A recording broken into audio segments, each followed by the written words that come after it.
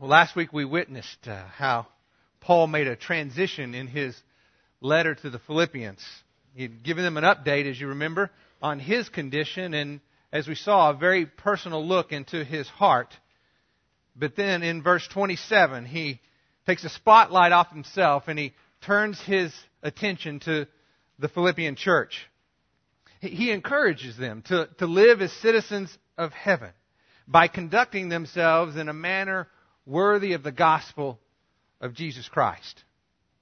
He then explains to them what that looks like as he calls them to stand firm against external opposition. Like soldiers, they were to hold their ground, standing shoulder to shoulder, striving together for the faith of the gospel. Paul tells them, be prepared. Don't be caught off guard so that you can endure the difficulty of living life in enemy territory. They were to have a solidarity of mind and of purpose around a common cause of advancing the gospel of Jesus Christ to the ends of the earth. But as I mentioned last week, the greatest hindrance to the gospel of Jesus Christ is really not the opposition we face from the outside. Very often it is the jealousy and dissension that occurs on the inside. And I believe Paul agrees with that conclusion. And the reason I say that is because he began by addressing the external opposition that we face. But then he spends an extended amount of time dealing with the danger of internal dissension and its devastating impact on the mission to which we have been called. And we all know how successful the enemy is when he infiltrates the church. I think we could probably spend the rest of the morning sharing story after story of division and dysfunction that we've known about or been a part of in the Church of Jesus Christ. And the world loves to highlight this dysfunction when it occurs. I don't know if you'll remember this, but a few years ago there was a story that hit the Dallas paper about a church split. What made this front page news is that there were actually two factions within the same church who were suing each other over property that each of them felt like they deserved. The judge who initially heard this case wisely turfed it to the denominational court, and they settled it fairly quickly thereafter. But as a result, the faction that lost that argument went on to build another church just down the street from the first church. But this is where it gets really sad. This article in the Dallas paper went on to investigate this situation and traced the source of the issue to a church dinner that had occurred a few months prior. I'm not making this up, okay? Because here's what they found. The trouble began at this church dinner when an elder was served a smaller slice of ham than the child seated next to him.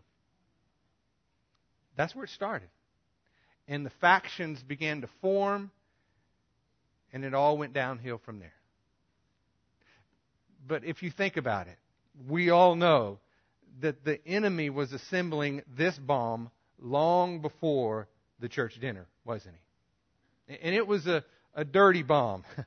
It included pride, misunderstanding, selfishness, envy, strife, and the list goes on. And all these ingredients are highly combustible. And so it takes only a small spark, like the serving size of a meal, to ignite this kind of explosive. And Paul recognizes this danger.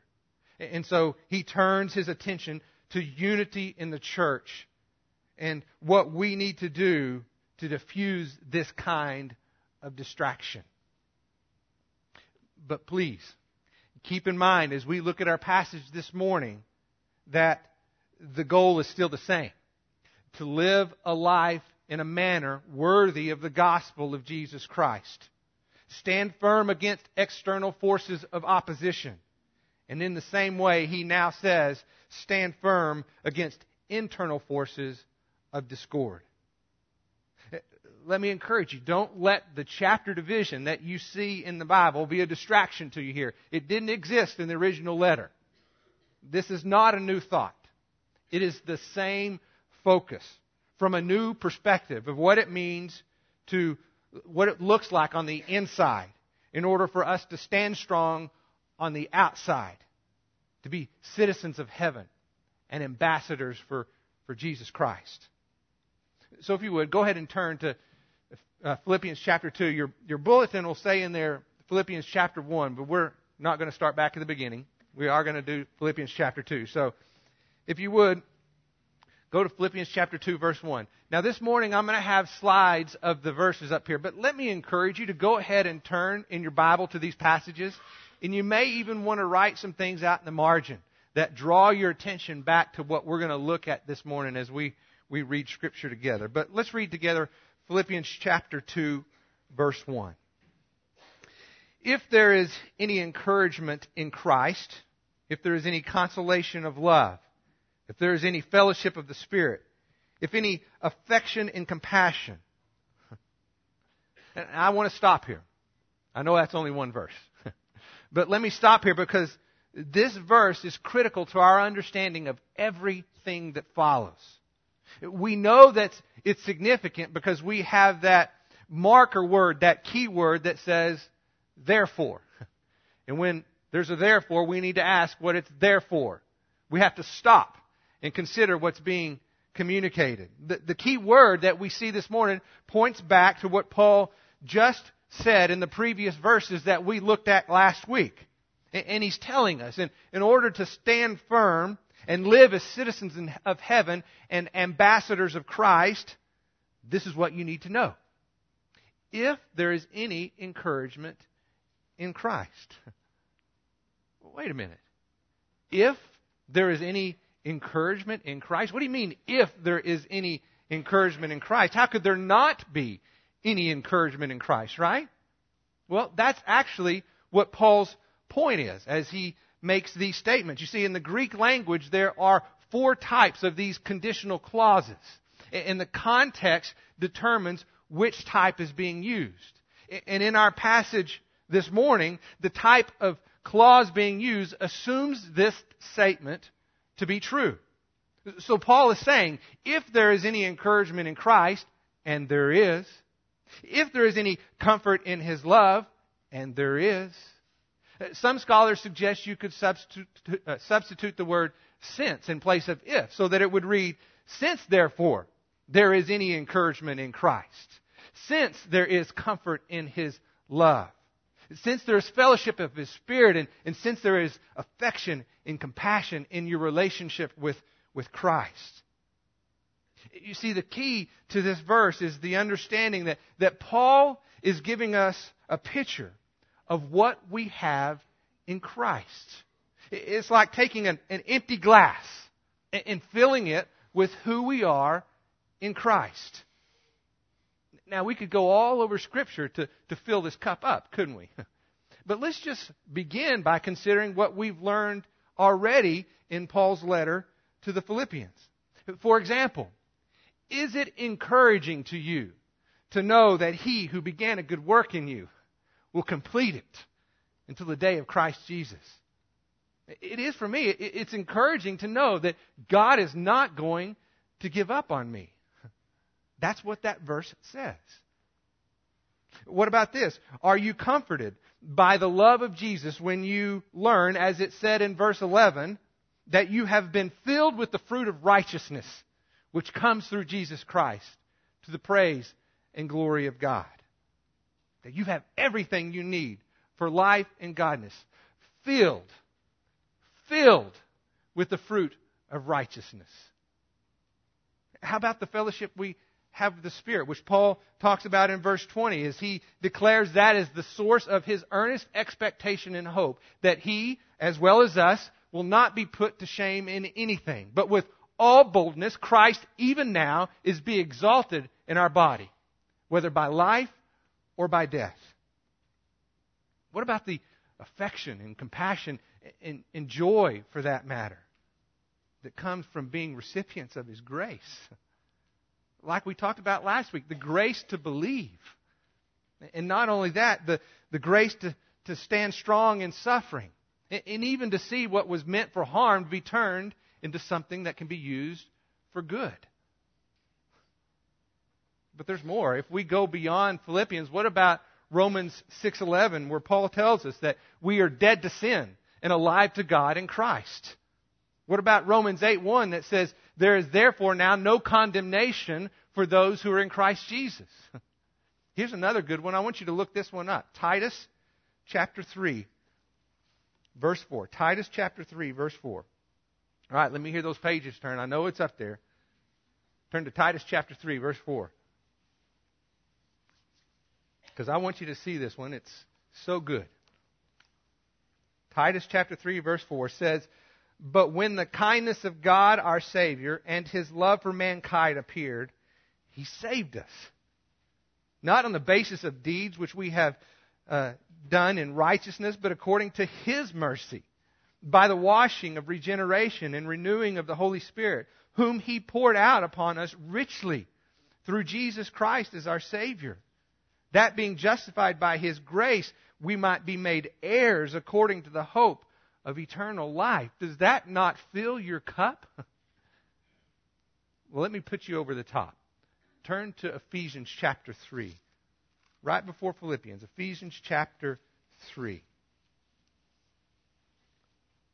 We're going to start back in verse 14. Listen to this.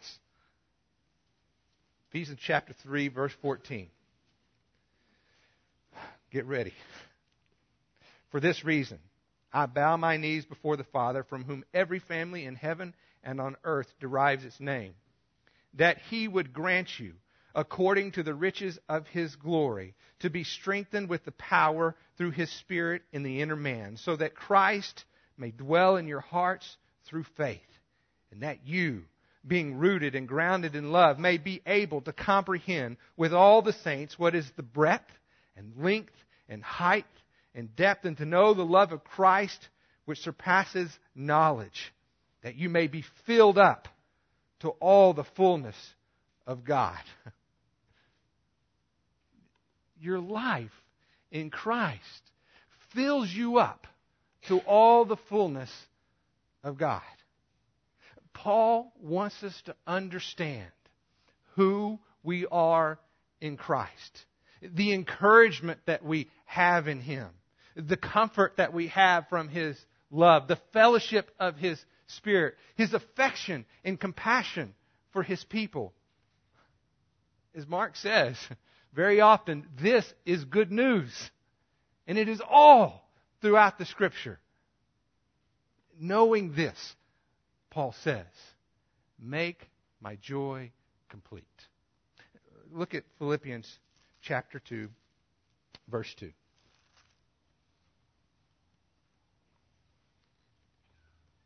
Let me start back at 1 so we can put them together. If therefore there is any encouragement in Christ, if there is any consolation of love, if there is any fellowship of the Spirit, if any affection and compassion, and there is, make my joy complete by being of the same mind, maintaining the same love, united in spirit, intent on one purpose.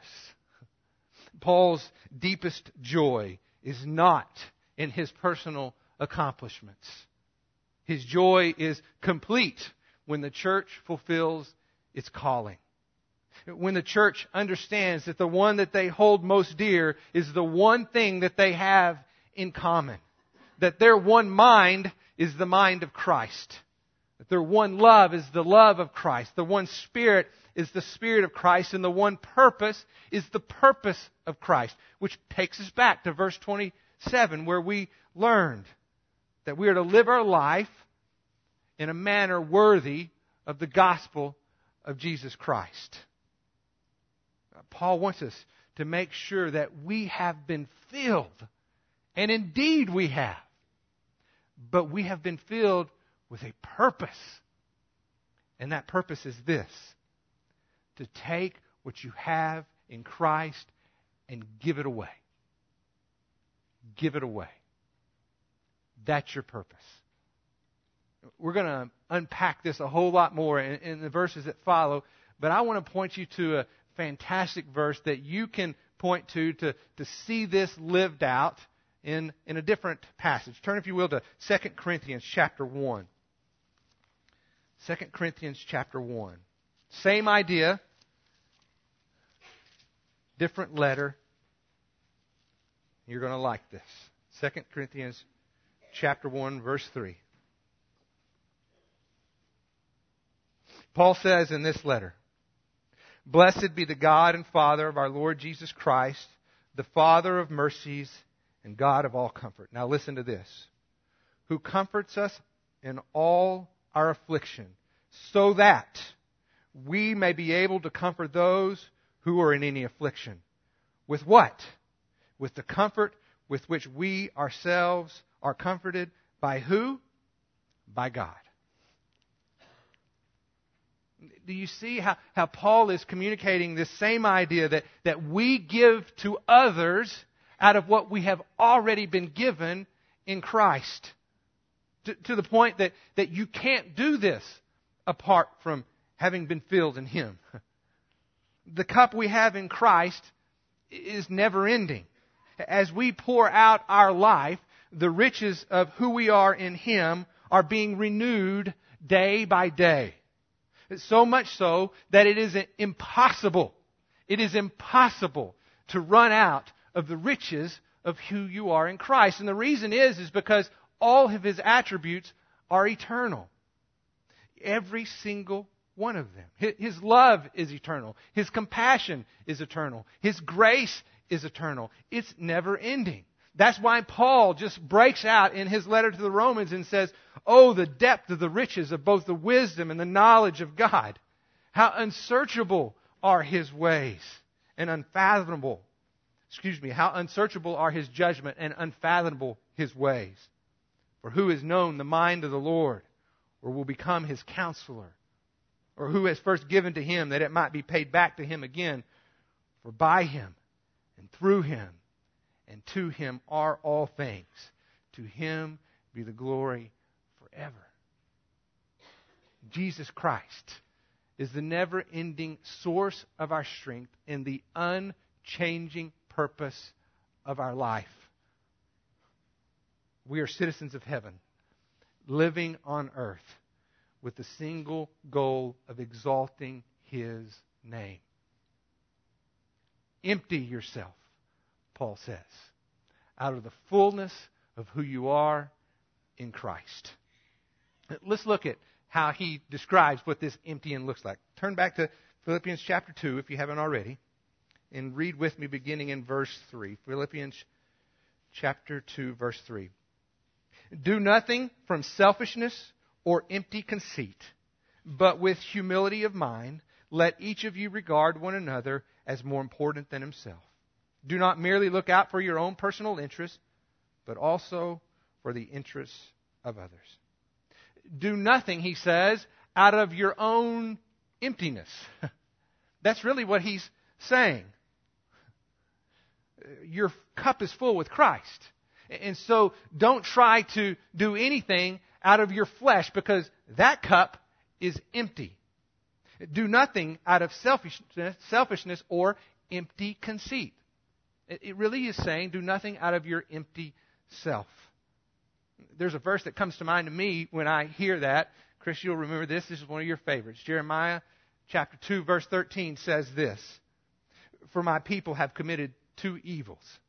They have forsaken me, the fountain of living waters, to dig for themselves cisterns, broken cisterns that can hold no water."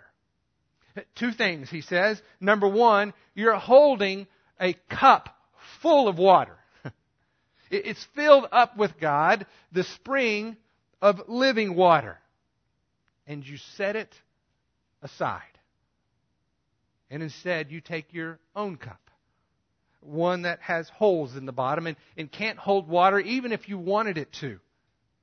And that is what you're seeking to satisfy not only your own thirst for God, but it is also the false hope that you're giving to others. This tells me, if you and I are thirsty, or the drink that we're offering to others is not satisfying, maybe we're drinking from the wrong cup. Paul takes it a step further. He says, what arrogance, what selfishness and empty conceit to assume that you have something in and of yourself that can satisfy the souls of men. Blaise Pascal once said, there is nothing more foreign to a Christian than arrogance. Sometimes this arrogance is seen in the pompous attitude that says, I've got this thing figured out. Go ahead. Hit me with your best shot. Throw me your best theological dilemma and let me unravel it for you. I've got this thing figured out. I know people like that. They have nothing more to learn but a whole lot that they still intend for you to learn if you just give them the time. But it can also be much more subtle, and often is. It can surface as this addictive cocktail of vanity and public opinion in the name of Christ, by the way. Which I believe is what Paul is referring to back in verse 15 when he says that some preach Christ even out of envy and strife. They do so out of selfish ambition rather than pure motives, he says. He says later in chapter 2, as we'll find out, that Timothy is the only one in all of Rome of kindred spirit. He goes on to say, because they all the others look out for their own interests and not the interests of Christ Jesus. These are people who preach Christ. They are gifted teachers and preachers. But their moment in the limelight has more to do with what they can gain from others and less with what they unselfishly give to others. They're being filled up with pride and importance and not with the humility of Christ. These are joy stealers. People who you spend time with, and when you're done, you're often more beat down than built up.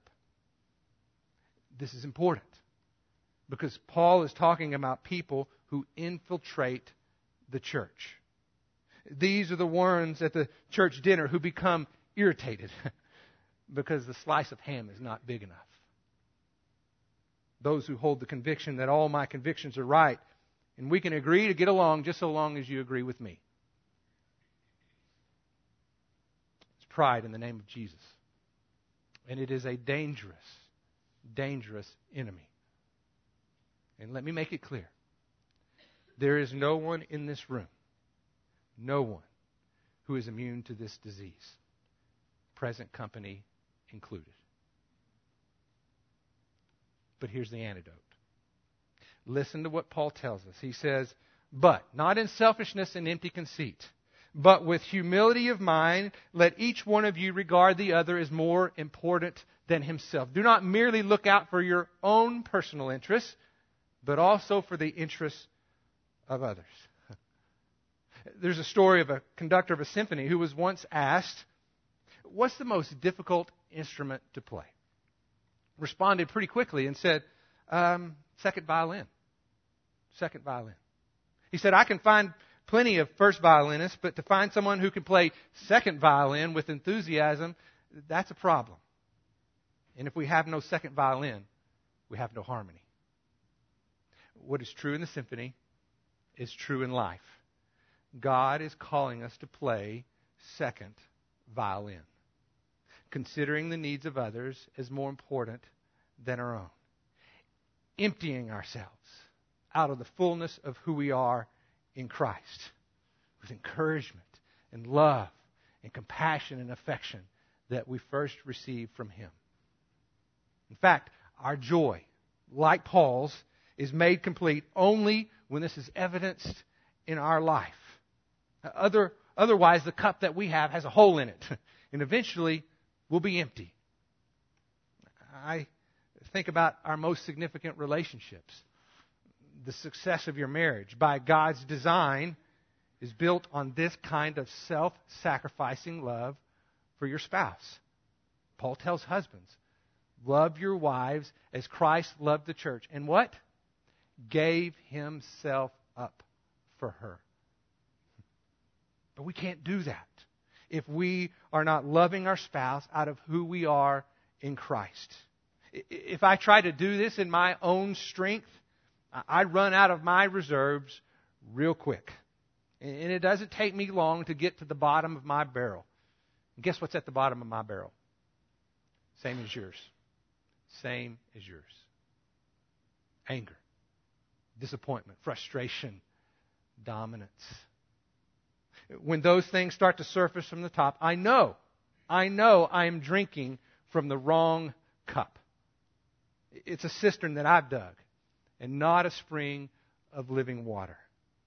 My greatest gift of love that I can give to my sweet wife is my abiding in Christ. That is my greatest gift. That I am seeking Him in His Word and through prayer and worship. That I'm being changed day by day. Transformed by the renewing of my mind, being conformed into His image. That is the wellspring from which I can give to her endlessly, no matter what I get in return. And the same is true in our families. I don't know about your kids, but my kids have an insatiable appetite for their parents. Mommy, I'm hungry. Can you fix me something to eat? Daddy, will you play with me? Mommy, I don't have any clothes to wear. Daddy, my toy broke. Can you fix this for me, please? It's probably our house only, but parenting is built on self-sacrificing love. It's considering the needs of our children as more important than our own.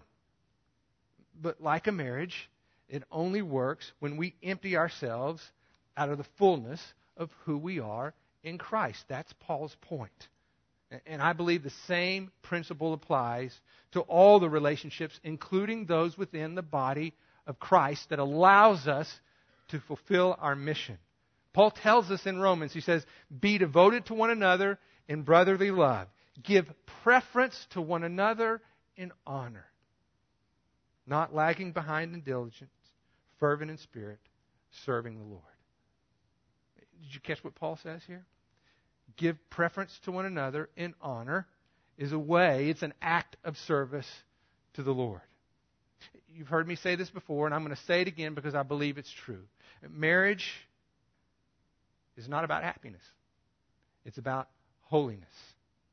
I believe God designed the marriage relationship with the primary purpose of using it to shape us into His image so that we can exalt His name. The requirement of self-sacrificing love is intentional. But I think the same argument can be made for the family as well. The primary purpose of the family is to produce godly offspring. A place where both parents and children learn to sacrifice self for the sake of others in order to be a holy people set apart for God's holy purpose. And if this is true, and I believe it is, then it would make sense that the very same objective follows in the church as we consider the needs of others as more important than our own. Intent on one purpose, holiness. Set apart for the common goal of exalting Christ. And please don't hear this as drudgery. This is not a life of humility that's boring and lifeless. No, in fact, it's quite the opposite. The marriage and family relationship, the fellowship that we share with each other may be more about holiness than happiness. But there is no greater joy. There is no greater happiness than a life lived according to God's design. Listen to this. These are the words of Christ Himself, okay? Listen to what He says to His disciples, and He is saying to you, I am telling you these truths so that my joy may be in you, and that your joy may be made full. To be filled up with all the fullness of God in Christ Jesus. The joy of Christ in you. Is there any greater joy? No. No, there's not. Be filled in knowing that His mercies are new every morning. Every day, you can be encouraged that He who began a good work in you is faithful to perfect it until the day of Christ. Every day you are filled with the fruit of righteousness, which comes through Jesus Christ to the glory and praise of God. Every day His Spirit indwells you. Every day you are a recipient of His grace. And every day you are dead to sin and alive to God in Christ. And there is no condemnation for those who are in Christ Jesus. Every day. So be filled with Christ. And then go empty yourself. With humility of mind, let each one of you regard the other as more important than himself. Be set apart, as Peter says, a royal priesthood, a holy nation, a people for God's own possession, so that you may proclaim the excellencies of Him who has called you out of darkness and into His marvelous light. That is our purpose while we live on earth as citizens of heaven. So let me close with some very practical examples of how we can put this into practice in the coming weeks. And let me just say up front, these are not all the examples and probably not even the best examples, okay? But they'll get us started. First of all, take out your bulletin, if you would, and look on the back at that excerpt. I can't remember what it says. Taking time to text, not while driving, something to that effect. If you have not already, take time this week to read that excerpt and then go and do the same. Whether it's a text or an email or my personal favorite, just a handwritten note. Take the time this week to tell someone something encouraging. Give them a passage of Scripture. Let them know that you've taken that moment of time to pray for them. Let me increase the degree of difficulty a little bit. That one's pretty easy, okay? Here's another challenge. This week, one of the things that I'd like for you to do, especially if you're going into a difficult conversation, premeditate, okay? Premeditate before you ever go into the conversation to listen long and patiently. If you're really good, maybe you can listen to the point where you hold your own opinion until the next conversation. Because here's the deal. Verbal vomit, as I like to call it affectionately, is a sign of arrogance. Those who talk incessantly as if their opinions and convictions are the only ones that matter is a prideful person. Be quick to listen, James says. Slow to speak and slow to anger. Seek first to understand and then to be understood. Humility requires the practice of holding your tongue. And so let me encourage you with another application. When you speak in these conversations, decide ahead of time that you will speak only that which is good and right in regards to your brothers and sisters in Christ. Don't discuss their marriage or their kids, how undisciplined they are, what clothes they wear, or their choice of education, their grades, their popularity. What does Paul tell the Ephesians? Let no unwholesome word proceed from your mouth, but only that which is good for edification, according to the need of that moment, that it may give grace to those who hear. Words that build up. You see, Christians can often be some of the most critical people you'll ever meet. We list 10 things that are wrong before we ever identify one thing is right. So if that's you, this week, reverse the trend. Speak 10 things that are right before you let a single criticism leave your mouth.